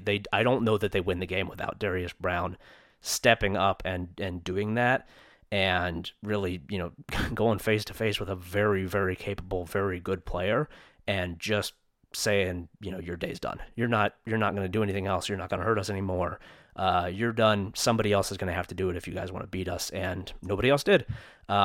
He is. Yep. He is tremendous. He is a tremendous player. I could not be more impressed with Darius Brown. Yeah, that ability to just say you're done is becoming kind of a characteristic of this team. Yeah, I think they did the same thing. I think was it against St. Louis after kind of a chippy foul on somebody. I can't quite remember. I think it was Foslev. Actually, it was Stephen F. Austin. Yeah, there was a. Oh, that's right. Yeah. Yeah, there was a clear path foul, an intentional foul. On a breakaway, and then they just ended the game. Utah State just decided you're done, and that's on a smaller scale. That's what we were doing here with Darius Brown. Is just you're done. You're done playing basketball. Yeah, you can be on the court if you want, but you're not doing anything. You're not playing anymore. You're done. Yeah, and that's going to happen a lot this year. That is what this team is built to do. They will just kind of slowly and just meticulously just choke out teams like this. Yeah, and there are good players who are going to draw the unfortunate assignment of being guarded by Darius Brown, unfortunate for their sake, who will not react to it with as much poise and grace as Hone did, which is to say that he just kind of he was around and he didn't really make any huge mistakes. Accepted his fate. He had some turnovers late where he was forcing it. He had 2 passes in the last 4 or 5 minutes where he just threw the ball out of bounds, and was frustrated that it wasn't really working. And he had some frustration moments, but I don't think he he wasn't chucking, right? He took 5 shots when Brown was covering him. He hit 3 of 5, and like I said, the 2 weren't really Brown's fault. What's he going to do? So it was really closer to 1 of 3. I think Hone accepted it pretty well. It is what it is with UC Irvine, because basically you are now playing 4-on-4 because you don't have this guy, and he's not going to make an impact. Your best scorer is completely limited. But there will be guys, I'm telling you this right now, there will be very good guards in a conference filled with very good guards in the Mountain West who will line up against number 10 and who will shoot their team out of the game, who will absolutely just play their team out of the game because they are trying to ram their head into a wall that will not go down. Darius Brown's not going to lose that battle. Very true. It is not a good decision to try to play your way around him, because you will just shoot your way out of the game. And we have seen this happen. This happens in the spectrum just in general. This happened to Jared Lucas last season from Nevada. It happened to Max Rice from Boise State. This happens already. When you add Darius Brown into that equation, man, there are going to be some I think truly, even from the perspective of Utah State, where obviously it's beneficial that happens, you're going to feel bad for some guys in games this season where it's just man, that's a lot for a college guy to have to handle, that he is going through a day where and I'm not going to name any of the names of the potential point guards. You guys know who the point guards are in this conference. Somebody or somebodies are going to put up a stat line like 3 of 15 with 6 turnovers. There's going to be one of those. It's going to be awesome. There's going to be one of those, and it's going to completely end the game, and Utah State will win because of it. That is the kind of player that Darius Brown is. He's one of the best defenders in the Mountain West right now already. If not the single best point guard defender in the conference, he is right there. Man, he's good. He's really good. And he never gets tired, which is just demoralizing for an opposing Yeah, player that's true. who's through that is That that is true. you go to the bench and you recover, you get some water, you go back out, and he's still out there, and he hasn't left the floor, and he's still faster than you. Yeah, Just, yeah. He's averaging 35 and a half minutes a game. yeah, he played 38 here, and he didn't look it at all at the end of the Yeah, game. He's just dude's for real. he's the Energizer Bunny. He can just run forever, and Hone was just frustrated. He's It's frustrating to have that happen to you as a guy who is yeah, you're a very good yeah. basketball player, and this guy's just better. He's just better, and there's nothing you can do Oh about yeah. it. There's no solution for it. You're just stuck with him, he's he's not going to leave you be. To even make matters worse, he's not even going to say anything to you about it. He's not even going to Oh talk yeah. trash about it. That's He's just going to do brutal. it. He's just He's there. just yeah, Yeah. he's just putting in a day at the office. This is nothing for him. It's easy for him, and he's not going to he's not going to get in your head by talking to you. He's just going to beat you, and you can Yeah. live in your own head. He doesn't need to be there. You can do it yourself. Yeah. It's awesome. it is nasty work what what Darius Brown is able to do defensively.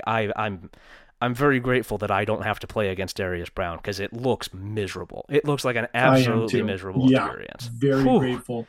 He would make me look so bad. Yeah, he's Oh, not grandma's favorite point guard for nothing. no. He's legit, does everything right. Oh Um, man, it was the other it thing I was would hate brutal. is to be Yeah, a opposing coach and get a technical in the spectrum. I don't know this, and I don't even know if I could get the answer if I tried. yeah, But I feel like getting a technical in the spectrum is a great way to lose a game. yeah, yeah, and Their coach picked one up this game, and they lose. yeah, it flipped the score. It flipped the advantage. Utah State was down by 2 before the Russell Turner technical, and then after that possession, they were up by 3. Yeah, Darius Brown might not say anything to get in your head, but the herd will. Oh They yeah, won't leave. They yeah, won't leave you yeah. alone. He'll let them do it. If you're shooting 3 of 15, you're gonna hear about it from them, and he's gonna be Yeah, yeah. looking at Someone you will let stone know about faced it. like he works in a law office, and it's like, why don't you react? Why?